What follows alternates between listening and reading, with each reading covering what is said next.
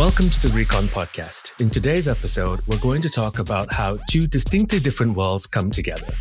We're going to talk about where fetish meets queer. I think we all have a good grasp of just what fetish is, but the burning question is, what exactly is queer? And how might being queer influence your fetish or kink life? Do these two worlds collide? Do they merge? Or do they merely coexist? Please enjoy the episode.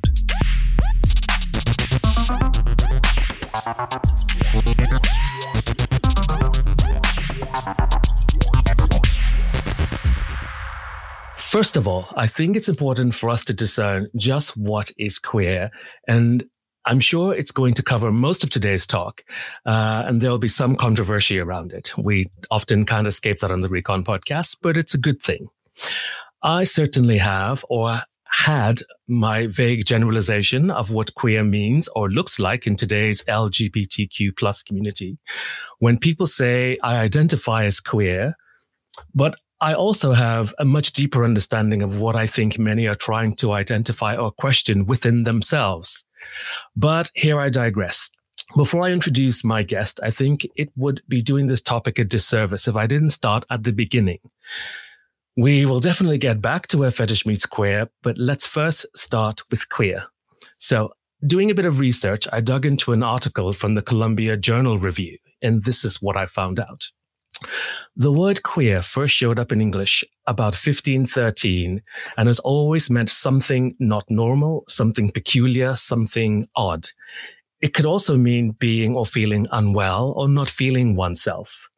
Webster's New College Dictionary lists queer as a slang term meaning homosexual.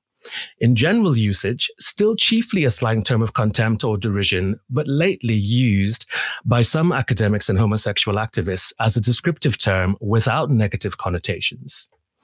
The Dictionary of American Slang says, in the early 1990s, queer was adopted as a non-pejorative designation by some homosexuals in the spirit of gay pride. The Oxford English Dictionary says that transformation began in the late 1980s. So here we see the beginning of the reclaiming of the word queer by the gay community to mean some kind of strength and openly identifying as gay, being proud to be gay, being open. In even more recent times, queer does not have a simple meaning, except perhaps not heterosexual. Some people who identify as neither male nor female call themselves genderqueer, while others who identify the same way might call themselves gender fluid or non-binary. It's even said that the Q in LGBTQ could stand for either queer or questioning. And I know that's one that's still very hotly debated. I'm sure my guest is going to have something to say about that. I can see him on camera, but you can't see him. Actually, I'll get to that in a minute as well. I know, I'm going to get there. So, I know that you can't speak for everyone when people say they are queer when you think about what they think they might mean. I think it's better to ask individual people what it means for them. And I'm guessing, things might be about how liberating they might find it. If I talk about it in a sense, I will say in our naivety, in our lazy way to generalize, and yes, I said lazy, and we are very often lazy, and simply assume that someone who says they identify as queer should have the appearance of being slightly more effeminate. They might dress a bit flamboyantly or in a manner we might describe as queer, which seems to be a very popular thing nowadays. And most often, it's just a given visually, you would see with painted fingernails or people who just say that they're sexually fluid. So I think there are all sorts of visual representations. Am I wrong? I think not. But are we wrong to easily assume this? This is what most people think because it's what we see portrayed in the media. So it's an easy cop-out for us to assume that this is just what it means when we think about the visual representation of what is queer. But how often do we actually take the time to talk to someone about this deeper understanding of just what it means to them? I met my guest at a dinner party a few weeks ago and would never have assumed they'd identify as queer merely based on their appearance. Now, here is where my own lazy naivety comes in, because I just, of course, went with the visual. So on first appearance, I realized, okay, he's a big strapped Northern Irish ginger bloke. This is what he looks like to me, who very quickly corrected me and told me something along the lines of, I'm not a him. I identify as they or them, and I'm kinky. I was very quick to give my attempt at a very sincerely felt apology, and thus began a very deep and intense conversation about what queer means to them and how it connects to their fetish. And this was how I came up with the title, Where Fetish Meets Queer. So let me introduce you to them. Please welcome Neil to the podcast. I've rambled on quite a lot. So Neil, I'm going to ask you to introduce yourself. Tell us a little bit about what you do. And I think we are definitely going to dig into the queer a bit, but let's talk a little bit about your fetish life. Just very pinpoint it just a little bit for us. And then I can ask you some other questions. So please welcome Neil to our podcast. Hi, thank you for having me. So yes, my name's Neil. I use they, them pronouns. I'm originally from Northern Ireland, but have been living in London for longer than I can remember now, where I practiced as a lawyer and worked in the charity sector. And I've also had the ability to study a master's in queer history at Goldsmiths University. So I know a little bit about queer in that respect. I'm also a listening volunteer and trustee at Switchboard, the LGBT helpline. So I see a lot of young people coming through and people of all ages, if I'm being completely honest, experiencing queer and their gender identity in different ways. Going back to what you were saying there about my fetish life really started in Belfast, where a boyfriend accidentally pissed on me, and I went, "Oh, that was nice." Wait a minute, accidentally? He was accidentally drunk. On purpose, you mean? Yeah, he was drunk, and I was like, "You sit in the toilet. I'll go and have a shower." And then I was like, "What? That's the wrong time." Oh, hello, that's nice. So that's how I kind of discovered that I was maybe a bit kinkier. Started then going down to Gear, Ireland, I think it's now Leathermen Ireland in Dublin, and meeting everybody down there and getting involved. And then also going over to Antwerp for Fetish Pride. And that's kind of took off from there, really. Can I ask you, what was it like being... I'm guessing we don't very often hear very much about fetish, the fetish scene in Northern Ireland. What was it like coming out as kinky there? I don't think I ever did, to be perfectly honest with you, because there isn't a scene. It's, it is kind of somebody, people who know people who do that type of thing, or you go down to Dublin, or you go over to Hard On, but not really. That could have changed. We do have, I know there's a night in one of the bars called Boo Boo, Be You, Be Yourself, and it's a bear themed night. But other than that, you wouldn't see a harness on the dance floor, let's put it like that. Okay. So you traveled mostly to explore your kink and your fetish life, apart from your initial association with the Leathermen there. Yeah. And so let me ask you another question. When did you first come to identify as queer? Did something happen? Was there like a light bulb moment, or was this something you gradually came into understanding or thinking about yourself? I think it's just been a gradual realization. So I came out on the 23rd of March. Oh, June, 23rd of June, 1999. I was 14, and I came out as bisexual. And I think a lot of people would have done that at that time to say I'm bisexual because it's easier than saying gay. Looking back on it, I was probably right. That I probably was more fluid in my sexuality at that time.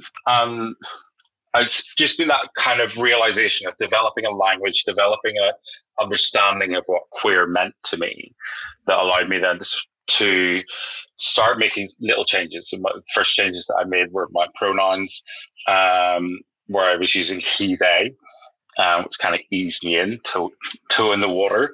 And then I think it was the start of last year. Sorry, that's a new year for you. So in 2021, I started using they, them exclusively, and read a book called Understanding Your Gender by Meg Joan Barker, which is a really, really good book about, even if you identify as cisgendered, it's still really good about studying gender and gender identity. And that's, yeah. I have to say, my usage of pronouns is shit, as is probably most gay people, whether they're kink or fetishy. And I don't know, for me, it's, I think I won't try to make an excuse for it. It's then again, this laziness that we all are very prone to have. But I come from an era where when you were out around bars and clubs, I think this was after most people who identified as gay, lesbian, bisexual, or transgender had done away with the word queer before a reclaiming of it. Most times out at the bars, people referred to themselves, or you referred to each other as she or her. And that was also like the way that you recognize it. It was a more common pronoun used to describe people or to talk to people. But I don't think even from then at the time, pronouns was something we thought to use so formally. It was very informal. So for me, I always struggle when people... I know, but I struggle sometimes when people say, what are your pronouns? Because I grew up in an era where I always responded when I was out if people called me she or her. I would also, and it doesn't disturb me if they called me she or her, he or him. And I know that that's just personal to me. But I also wonder why this ease that we have, and also this variance in cultures, makes people a little bit more lazy, rather than also thinking about the changing culture within the gay or the queer community, to really pay even much more attention than we have previously to the pronouns people use to identify themselves. Yeah, look, we learn everybody's individual names. Yeah. But we struggle with 3 pronouns. Yeah. 3 primary pronouns, I should say. That's not even bringing in the neo pronouns. So, but going back to what you were saying there, the language which we used in those, in the 50s, Polari had she, her as the primary pronoun. Yeah. A lot of that was, because of the language and how it was spoken, but it also allowed us as a community, particularly gay men, to mask and to say, her at work rather than him, because if they were to say him, then they would have been outed. And that's something that has disappeared. We can now go into the workplace and say, this is my partner, he. Yeah. So I think there has been a change in attitudes towards pronouns. Absolutely. But and I think it's a good one. But I think the understanding of how that impacts people can be a little lost, because I remember the first time in work, I had a review, and my line manager used they, them pronouns throughout the report. And it was this little moment of gender euphoria where I was just like, oh my God, she paid attention. Because literally the week before, somebody had turned around to me and said, oh, that's Neil. He's a they, them. And I'm like, okay, where do I even begin with that? He is a they, them. We're not this sort of little sect or something like that. We are, they, them, it makes it individual, and something to be pointed at on a shelf. It makes it almost sound something inanimate rather than human. Yeah. Than something alive. I get it. So let me ask you another question. For you, Do you think being queer relates more to your physical sexuality, which means like your sexual choices, your outward mannerisms, your behavior, your way of dressing, maybe? I can't speak for everyone, but when people say they are queer, what do you think they mean? What do I think they mean? I'd ask them. It's that simple, because queer means so many different things to so many different people. So you give the definitions of the dictionary at the top. I dare say that if I was to give my definition of queer, they would be completely different. My definition of queer is that it is defined not by what it includes, but by what it excludes. So you said perhaps heterosexual people would be, heterosexuality would be excluded from queer.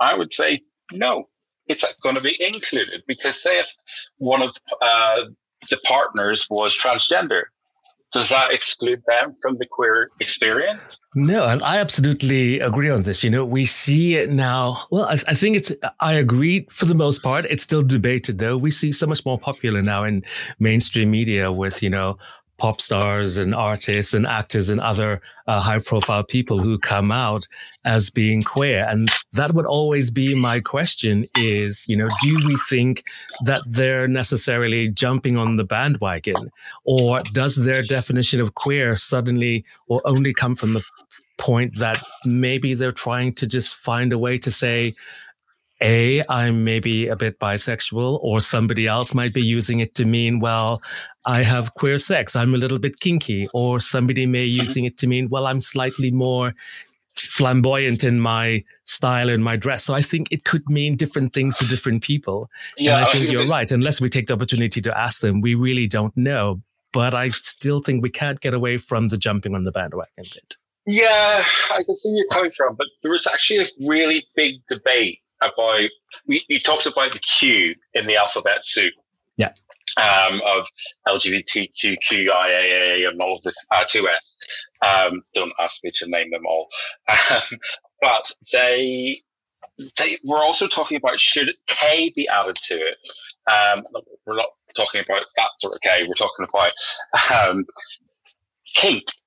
Yeah. And it was, I think the reasoning behind not adding kink to the alphabet soup is because it's transcends. It's not just one part or one letter. It can transcend through all of them. And that's why I think, the relationship between queer and kink is going to be is a really interesting one, because you have essentially two things that transcend. I had a really good chat with someone else on this topic of heterosexuals using the word queer.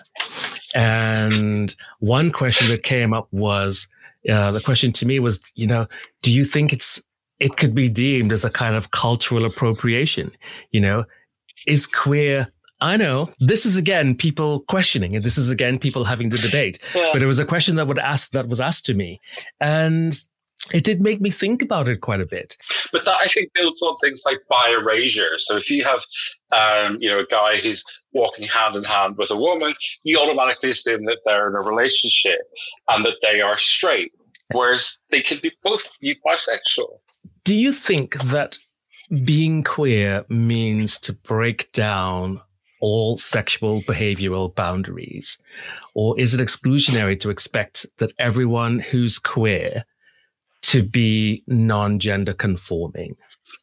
I would say you can be gender conforming and still be queer. In fact, Maggie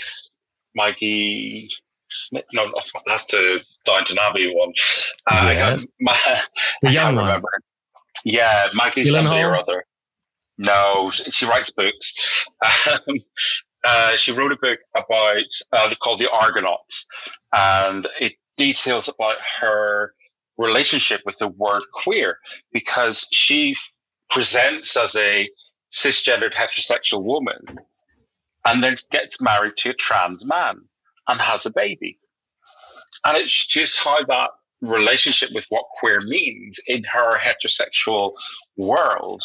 And basically, it's like, it blows her mind apart. Maggie Nelson, that's her surname. Okay.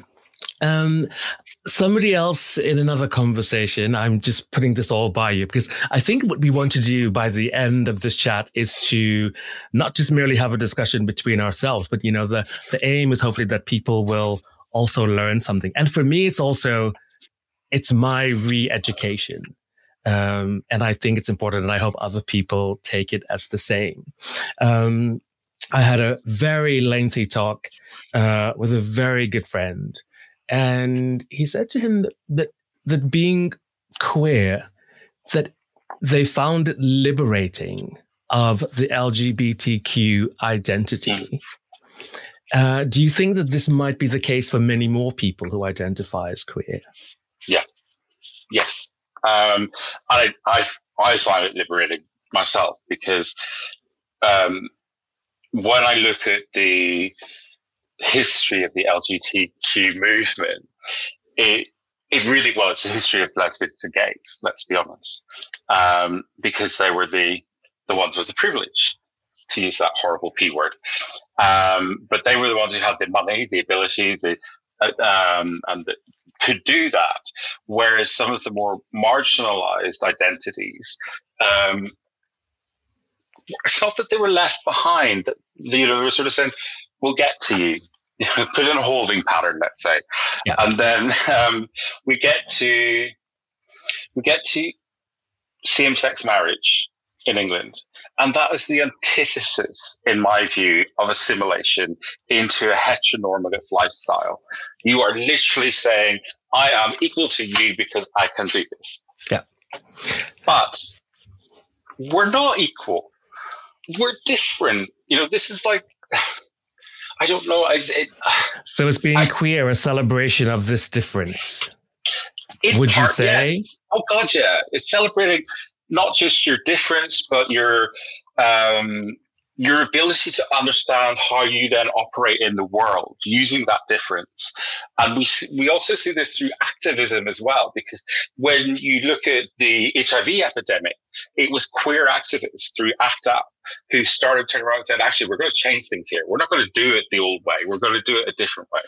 Do you think that there was, or why has the turning point in how we would have previously, let's say, identified gay organizations or charities, where previously we would just say they were a gay organization, they were a gay charity. But now it's almost taboo to say that. We now have to say, or we're supposed to say, we're being told we should say that they're a queer organization or that they're a queer charity. Why do you think that is? Who's saying that? It's it's in the air. Show me your evidence. It's in the air.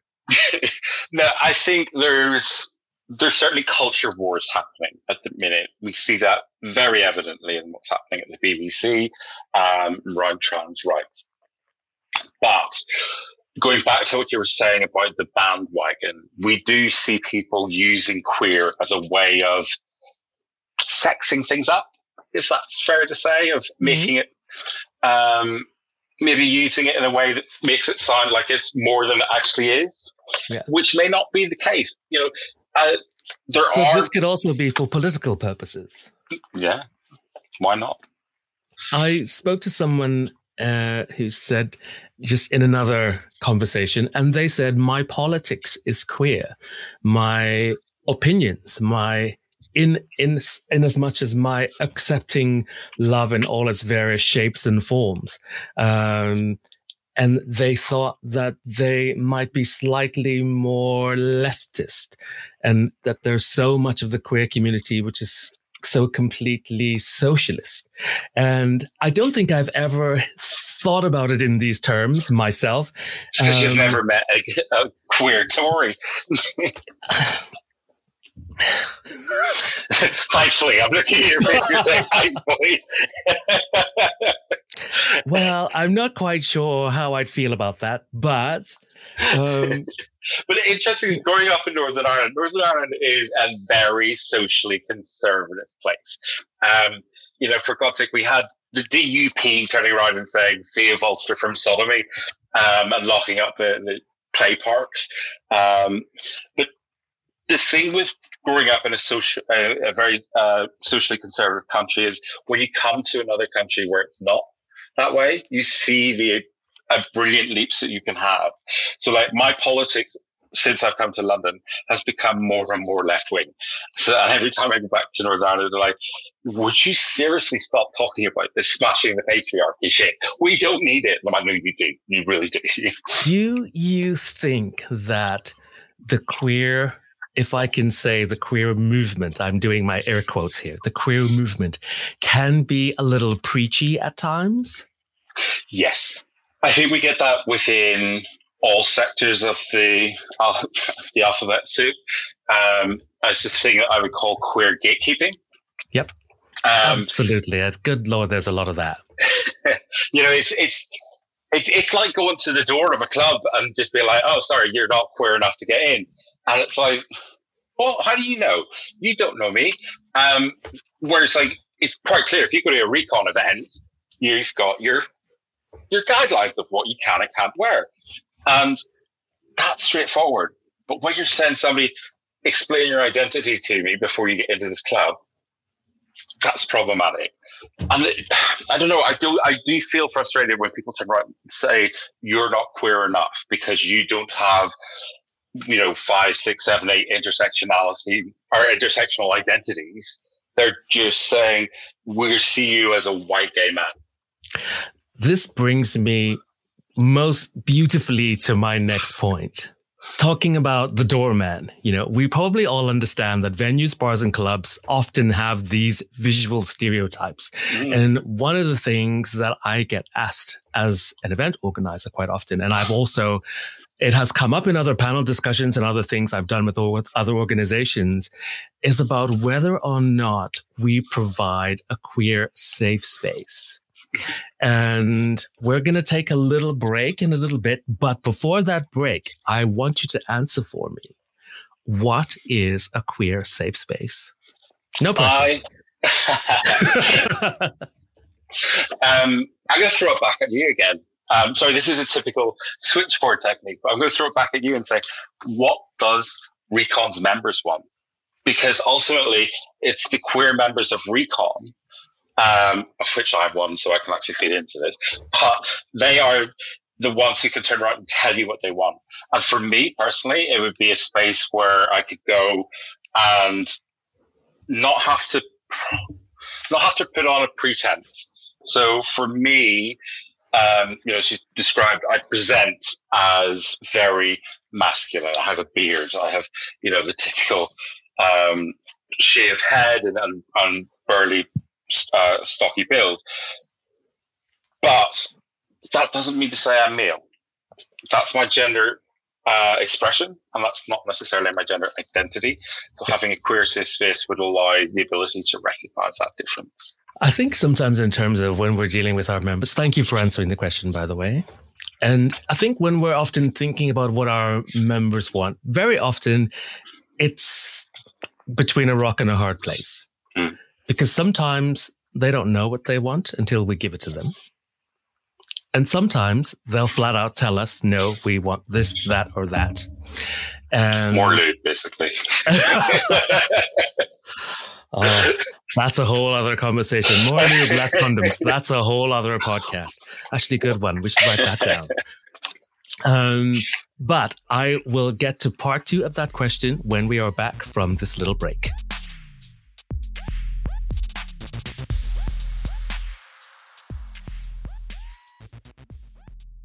Need something tight and shiny for a special event? Want ideas for your next session? At Regulation, we're stocking thousands of products, including leather, rubber, toys, electro, restraints, and playroom furniture. Now shipping worldwide. Or get free UK shipping when you spend over £25. Visit our London store or shop online at regulation.co.uk. Regulation. Kink delivered. And so we are back. So I didn't want to get away from the last topic we were on, which was my question to Neil about what his definition of a queer safe space was, and he threw it back at me. As an event organizer, I think it's always very tricky. One of the things I learned the very hard way is that we will never, ever please everyone. And we never do. But it was something that I, for some reason, took to heart. I found it very difficult that I couldn't please everyone. I'm a natural pleaser. I want to. But I also understand that sometimes I fuck shit up and I get shit wrong. And then we have to take the feedback, the good and the bad, the constructive, and then we have to learn from it and then move on and try to think about doing better the next time. I'm on a panel that's dealing with people in the kink community that organize events and other things. And something that has come up quite often is about the kind of spaces that event organizers provide for people. And whether or not we would provide a safe space, a queer safe space, is something that has come up quite a lot. And I would probably say, not necessarily in my laziness, but that I have not had to think about it very often. Because if I look around at the people who come to our events, I see queer everywhere. And that's probably going to be hotly debated, because I would probably say if we think about queer in its easy definition of the word, something that is different, something that is unusual, something that is out of the ordinary, that is what fetish is. So I would say that fetish in itself, the way that people dress when they're out, can very easily be described as queer. Because it's out of the ordinary. It's not different. It's not the it is different. It's not the everyday. But what I've also noticed, and I think probably in more recent years, not just at our events, but other events where we travel to around the world, is I see people pushing the boundaries in how they change or adapt their gear and their style. We start seeing heels and leggings and more nail varnish and more quirky colors in their gear and their outfits and their hairstyles. And if we go back to this idea that being queer is a true expression of your identity, I would probably say we have a lot of practicing queers that come at our event because these people are, in every sense of the word, expressing their fetish identities. And I think this is definitely one point where queer meets fetish very easily. We know that in some cases, it doesn't always match so harmoniously. We know from a very famous venue that decided to ban someone because they turned up in heels. This was a space for men who act like men, and I would hate to think that people would think that this is what a recon space should be like. If they think that's what we should be like, I'm sorry to have to disappoint you, but that's not what we are, and that's not what we are going to pretend to be. It's not what we are going to be. We are going to remain the space where this kind of queer evolution keeps happening in terms of people's freedom to express their fetish selves. And if we can create this space where we have this harmonious coming together of the fetish lifestyle and the queer lifestyle of individuals who come to our events, then I think this is something we should definitely celebrate. Neil, where do you think your queer meets your fetish? Like, for a long time, I struggled with the concept of being male, of being a man. And that, I'll go all the way back to primary school if you really want me to. But yes, go there. More recent, well, I was in primary seven, and but I was told, don't act the big girl's blithe. And that's when gender first hit me, and the constructs around what gender is and how I should behave. Because up until that point, I just got on with things and just did it what I felt was right. And then going to certain events, particularly around the Leather Pride and all of this here, I was like, you see hypermasculinities almost, all these different types of masculine identities. And I remember walking into Darklands one year and seeing a woman in PVC and going, hello, things just got interesting. And when I then started to look a bit closer in the dark, not necessarily a good thing all the time, but when you look a bit closer, you start to see these, not differences, but you start to see these individualities, these personalities come out that are not the stereotypical views that we have of fetish. And that's when I started to get really excited, because then I was like, hey, I can do this. I can mix up things, because, you know, my mentors were the old school ones. If you wear your leather, you wear your rubber, you don't mix it too. And I was like, hey, guess what? I'm wearing all three. I wear like leather and rubber. And they're like, we don't know what to do with you. Just go. And I think that's the thing. Like, you're not taking the rule book and throwing it away. You're taking the rule book and going, let's mash it up and see what we can do. How can we evolve this to make it fresh? How can we and make it relevant to us? And I think that's one of the things that I'm certainly going through at the minute with my own fetish identity, as I start to re-explore what my fetishes are now that I'm more comfortable with my own gender identity. Talking about your fetish, I don't want to get completely off topic, but you have a very interesting recon profile name. Can you tell us about your fetish profile name? Oh my God. So this goes back to when I was 14. And my friend Derek and I decided to use baked goods as euphemisms for certain sexual behaviors or sexual. I don't know. It was a boring geography class, and Derek and I decided that lemon meringue pie was cum and piss.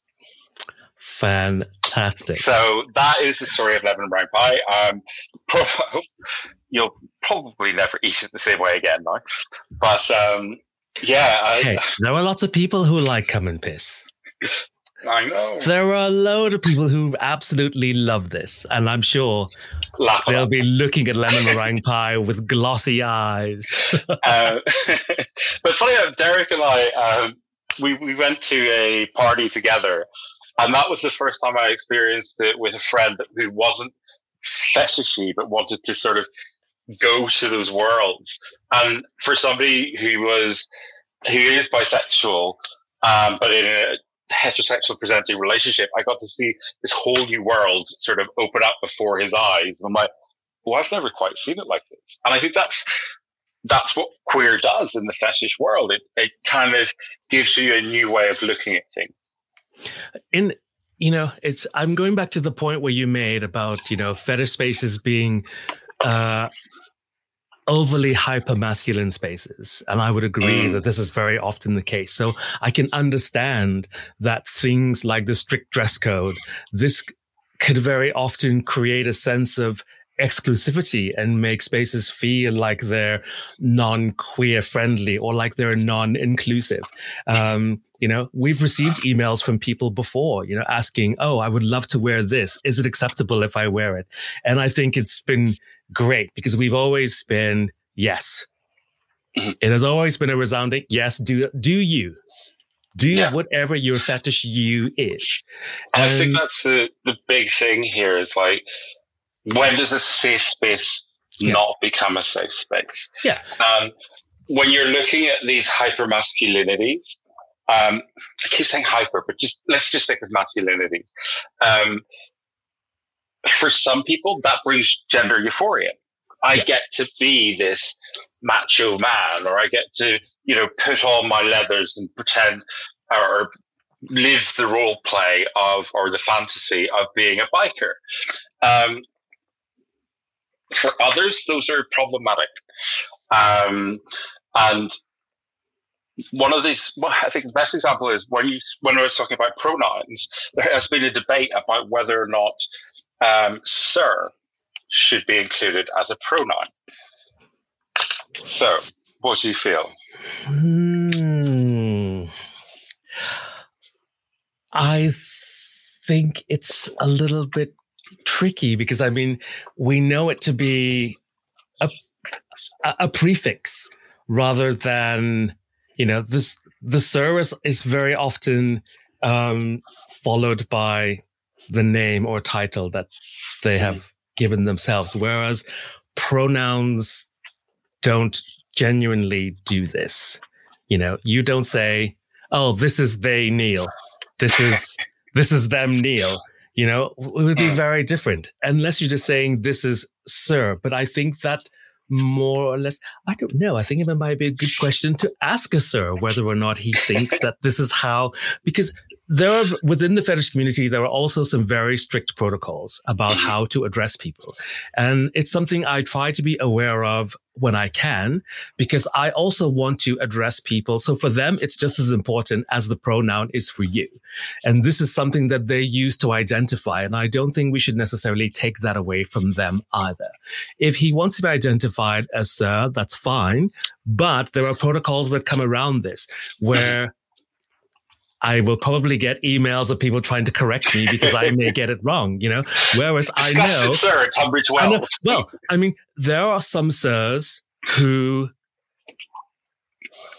are very much in protocol that this is how I'm identified by my boy or my slave or other people within my community who know me to be this, and they would show me the respect of addressing me as this. But if you approach someone and you don't know them, you just go by what you see. You might go, "Hey, Fred," whereas everybody else may call him Sir Fred, Yeah, and it's very easy. It's very easy to make that mistake. And it's up to him to then say, "Oh, I'd like to be addressed as Sir Fred," and for you to say, "Okay, yes, Sir Fred," or you to say, "Sorry," And I think the two things are very, very close because they're identifiers. And there are many people, they kind of are. There are many people, you see, when we talk about... Identifiers, yes, but in different ways. Yes, in very different ways. And I think that, let's say, maybe I'm generalizing, and you will have to correct me. Please don't. But this is the game we're in. We're all generalizing these things. Correct me. Educate me. I would assume in my lazy naivety that the pronouns that you use, these are your everyday pronouns. They, them, because this is your everyday you. This is who you are every day. The pronoun, let's say, that the fetish master might use or the sir might use, is it his everyday pronoun? Maybe for him it is, if he's a 24/7 fetishist, which we know that some people are.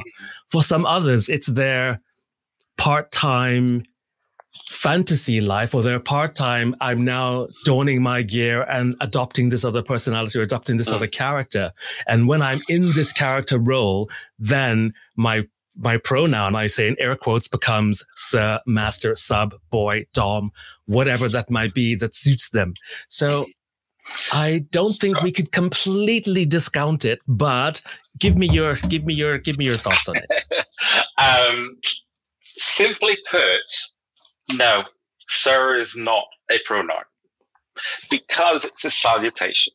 It is, this is, as you say, an identifier. Sir, puppy, master, whatever you want to use is a salutation. It's part of their name, the same as Mr., Mix, Ms., whatever, or doctor. It's not the same as turning around and saying, he did this, she did that.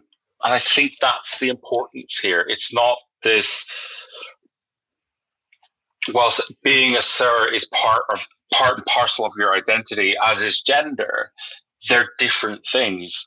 You asked about they, them being my pronouns. They are. But actually, I'm comfortable with all pronouns. I don't care which pronoun you use for me because that represents my gender fluidity. The problem with it is that because I present as male, I get he, him all the time. And that doesn't truly represent who I am. So by having they, them, that corrects that for me. So in this case, they, them would be more all-encompassing rather than a singular he, him, she, or her. Yeah. Or Caesar, if you want to go neo-pronoun. Don't confuse me. Baby steps. So there's a website called Pronoun Island, which has all the neo-pronouns on it as well as the existing. Wait, can you say that again? What are they called? Neo-pronouns. Neo-pronouns. Yeah, like as in neonatal. Yes, okay. Yeah. Okay, so listeners, I would suggest you educate yourselves as well and look this up. Neo-pronouns, N-E-O, neo-pronouns. Okay, so I have another question for you. All these questions. I have lots of I always have questions. More questions, please. Questions help me to understand. Exactly. So, as a queer Kingster, did you... Well, maybe there's two parts to this question. When you first came on the fetish scene and you put on your first outfit, your first bit of gear to go out, did you feel the pressure to conform to what was already in place? Or did you feel like you were ready to integrate your queer you into what you wore when you were out? No, I had to conform. And that's a big part of my identity. In a sense, because there's no beating around the bush. I'm different. I come from Northern Ireland. I come from a mixed marriage. I'm queer. I'm, this big bloody brute of a person. So I'm always going to stand out in the crowd. But I think that's a good thing. Listen. Yeah. Depends what they're looking at. It's got to be a good thing. For some it is, but for others, they just want to blend into the background. And at the time, I wanted to blend in and not be, I didn't have that confidence to go and get my tits out on the dance floor and, all of that. I was like, I just want to wear my nice little rubber that I've just bought and I'm really happy with because it's my first ever rubber. And I just want to go stand at the corner of the bar and just be like, oh, look at me and my rubber. This is amazing. And so I did conform a hell of a lot. And I think that gave me that first experience gave me that ability to be like, and relax. And then I started playing around with it because I could. I could go to Antwerp and stay with my friend. It's like the best wardrobe ever. And just to go, we'll have that, we'll try that. And watch as he was like, you are not putting those two things together. I'm like, yes, I am. And I think that's the thing. Like, it's kind of like your fetish gear collection, which grows over time. Your confidence grows over time. And how you wear that grows over time. Was there, because I know like at some point you like stepped away from your recon profile almost completely. And was this because you were maybe having a clash of crisis between your fetish you and your queer you? I mean, I know it's probably a personal question. You can like... Yes. There were certain personal reasons why I did that. But one of the big things was that we all know that gender is a construct and that, as it says on my shirt today, but... Wait, let me read it. Let me see it. Gender is a construct. Okay. But I got down to the point where I was seeing certain things within the fetish life as being dress-up sets. And I know, God forgive me, that dumbs it down a hell of a lot. But it's, and I know it's not like that, but it's just where my mind was at the time. Because what I was in reality doing was rejecting some of the masculinities that I felt I had to conform to. And then it was like, actually, maybe I am COVID permitting, wanted to go back and explore what it would be like to wear my rubber and have my nails done, or wear high heels or something like that. Because I still remember the first time I saw a guy wearing leather high heels. I was just like, oh my God, I just want to lick all day. This is amazing. I think I've been rather privileged in my job to have been able to travel to so many different places and to see how this queer evolution has taken place. And I can tell you it has been happening for a very long time. And I can't even necessarily say that it's been happening under the radar. It does, however, happen much more in some spaces than in others. You know, if I think about an event like Folsom San Francisco. Oh yeah. That's just so fully, over the scene. it's so fully representative. It's incredible. If I think about going to one of the leather contests at one of these events in the US, I remember a year Sandy and I were there, and there was a contestant on stage thinking, you know, that they're old guard thinking, you know, this is a contest for a leather man. And there's a person who comes on stage and they're in leather, but they're in heels. And I think it's the first time that they had a contestant come on the stage in heels. What they then decided to do was to pull something out of the back, and it was this very long black lace train, almost like a bridal train. And I mean, Sandy and I were like two queens. We were like, yeah, you know, screaming and gagging. And it was beautiful to see that kind of expressive representation and to see that kind of merging of the fetish meets queer. And you see that with Delilah Brown in Antwerp. It's one of my regulars, Antwerp. But you go to most Antwerpians fetishist houses, and they'll have their little bit of drag, their little bit of leather, their little bit of rubber, and it's just like they've got all these sort of mixing identities, which is amazing. I think it's really good, but we know that there are so many people who still struggle with this evolution of it. And I think it's because of the old guard thinking when we still come back to very strict dress codes. I don't think I could still myself envision someone in a bluff, in bluff gear, in his full langlets and high heels.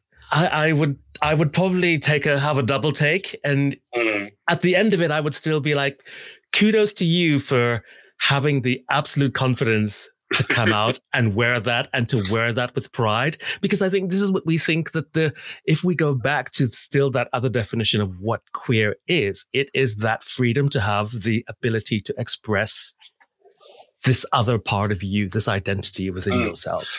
So talking about freedom of expression, why such a strict dress code? We always say, no, I'm going to clarify. I'm going to clarify, because there may be a misconception of this. We always say strict dress code, and that strict dress code is be very clear in whatever it is you're wearing.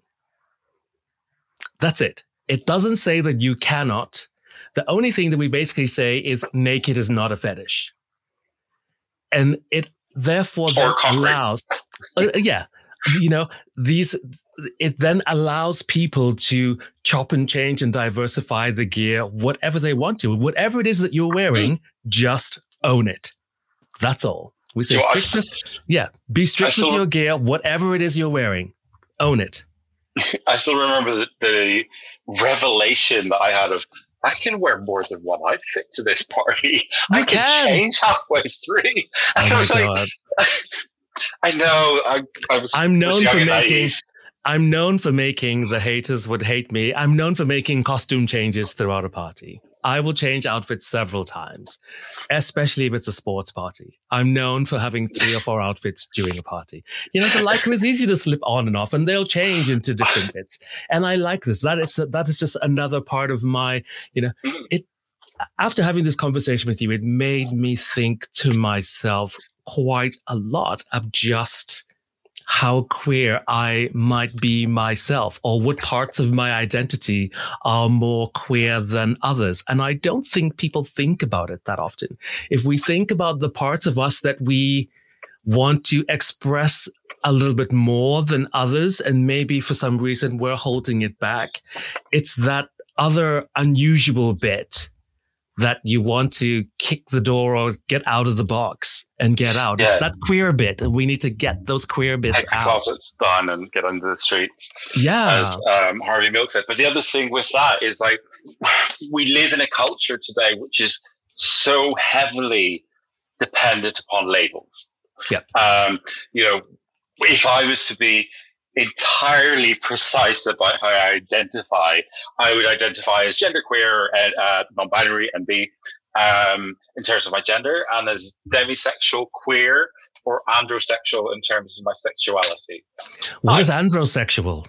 Educate me. I'm attracted to somebody who has a masculine appearance. Now, that does not necessarily mean that they were assigned male at birth. And you confuse the listeners even more. I myself am a demisexual. Through and through. What does demisexual mean to you? I think if I'm much more attracted to the emotional and the psychological connection. I need that emotional bond if I'm going to have a really good, let's say, sexual experience with someone. Even if it's a one-off, I need something that's going to make me click with you on an emotional level. Now, that emotional scale is quite sliding. But I'm going to need... it's quite sliding. Fishing hook all the way up to harpoon. It's quite slight, but I need that emotional connection. And if I have that strong emotional connection with someone, I mean, fireworks. Yeah.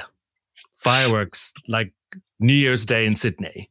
The thing I just wanted to pick up on there was I asked you what that meant to you. What does that word mean to you? And I think that's a really important thing when you're talking about all of these different defining words. What does it mean to that individual person who said they identify as that? Because I know that if I was to ask 20 of my friends what queer meant to them, I get 20 different responses, probably 25 actually, because, you know. Oh, absolutely.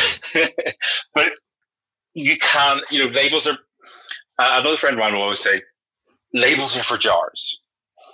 That's where they should be kept.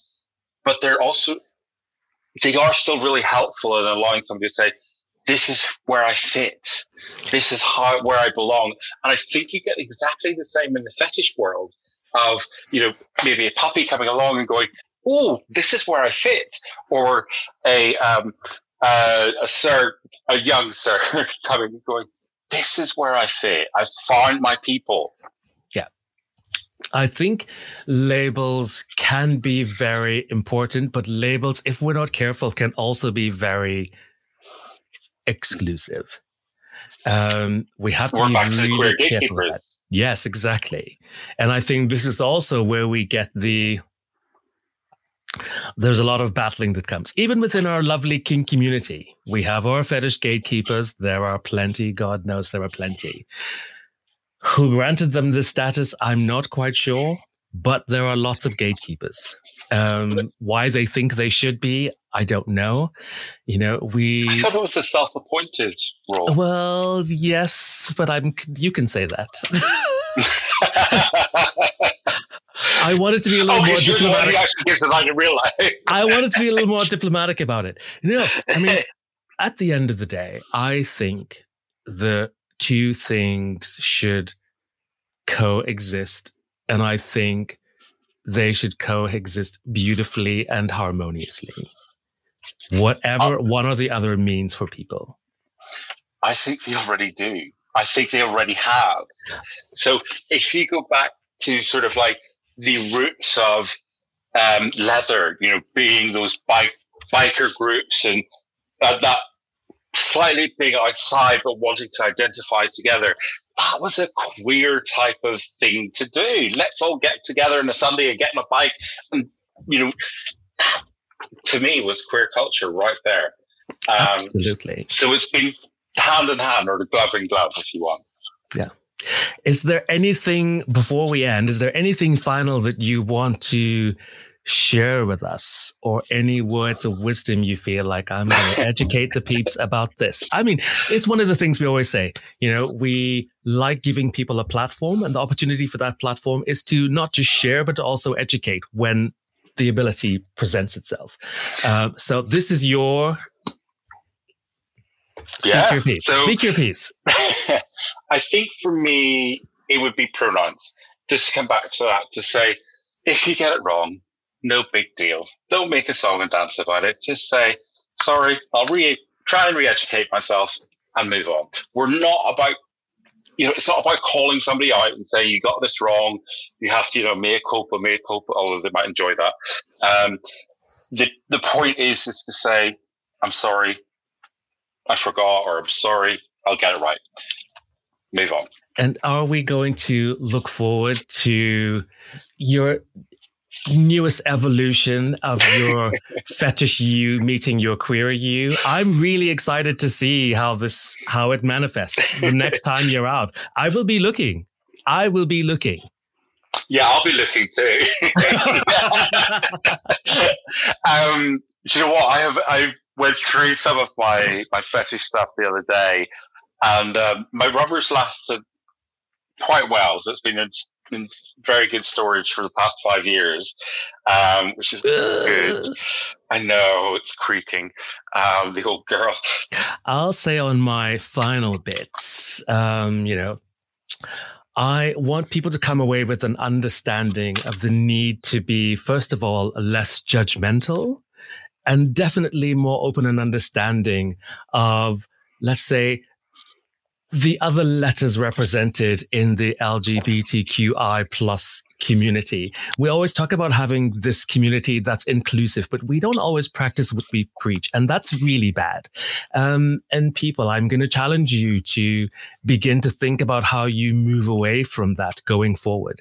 You always hear the old cliche, be the change you want to see. If we don't begin to actually practice this thing, then spouting it out isn't going to do anyone any good. The scene will never evolve. It'll never change, and will never become inclusive. So I urge you to not marginalize people, but especially when we're thinking about people coming to fetish events, often people say, they're standing off on the side because they feel like they don't belong. So we should welcome them into the fold.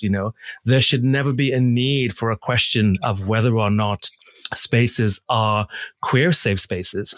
All spaces should be open and accepting, especially fetish and kink spaces. If we want to celebrate that kind of diversity that we keep talking about, then we should allow the diversity in. And when it comes in, we should allow those people who have brought it into our lives and brightened our day to celebrate it without fear of judgment. It doesn't hurt you to say, oh my God, that's amazing. And to actually be genuinely sincere about it. This actually presents that kind of comfort in people where they can actually, marry their fetish and their queer identities together. And I think this whole conversation has given me so much more to think about what we do here at Recon and also at our own events. And it also makes me think about how we can change things going forward. Over the years, when we could still do events previously, it's always been great to see people taking the opportunity to express themselves and to express their queerness, but it has come in little drips and drabs and little small pockets here or there. And I think that there are potentially even more people who want to do it, and they may be afraid to do it. So I'm going to tell you here on this podcast today, please do it. Make my day. Make your day. Make somebody else's day.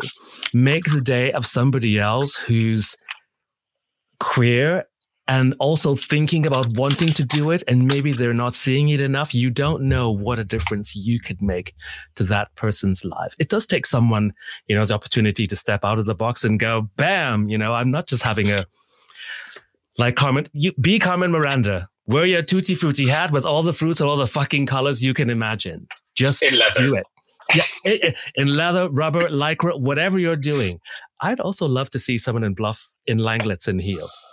I'd also like to see that. Drinks on me. If you appear in Langless and Heels, drinks are on me. I would love to see it. We all have this thing in common. So, let's try to adopt an even more inclusive attitude and allow each other to express it however they want. If your queer meets your fetish, please don't hide it. Own it. I invite you to share it with us every opportunity that you get. Thank you so much for listening to our podcast. And please give a hand to our lovely guest, Neil. Thank you, Neil. It's been amazing. You're welcome. Thank you for having me. Lovely.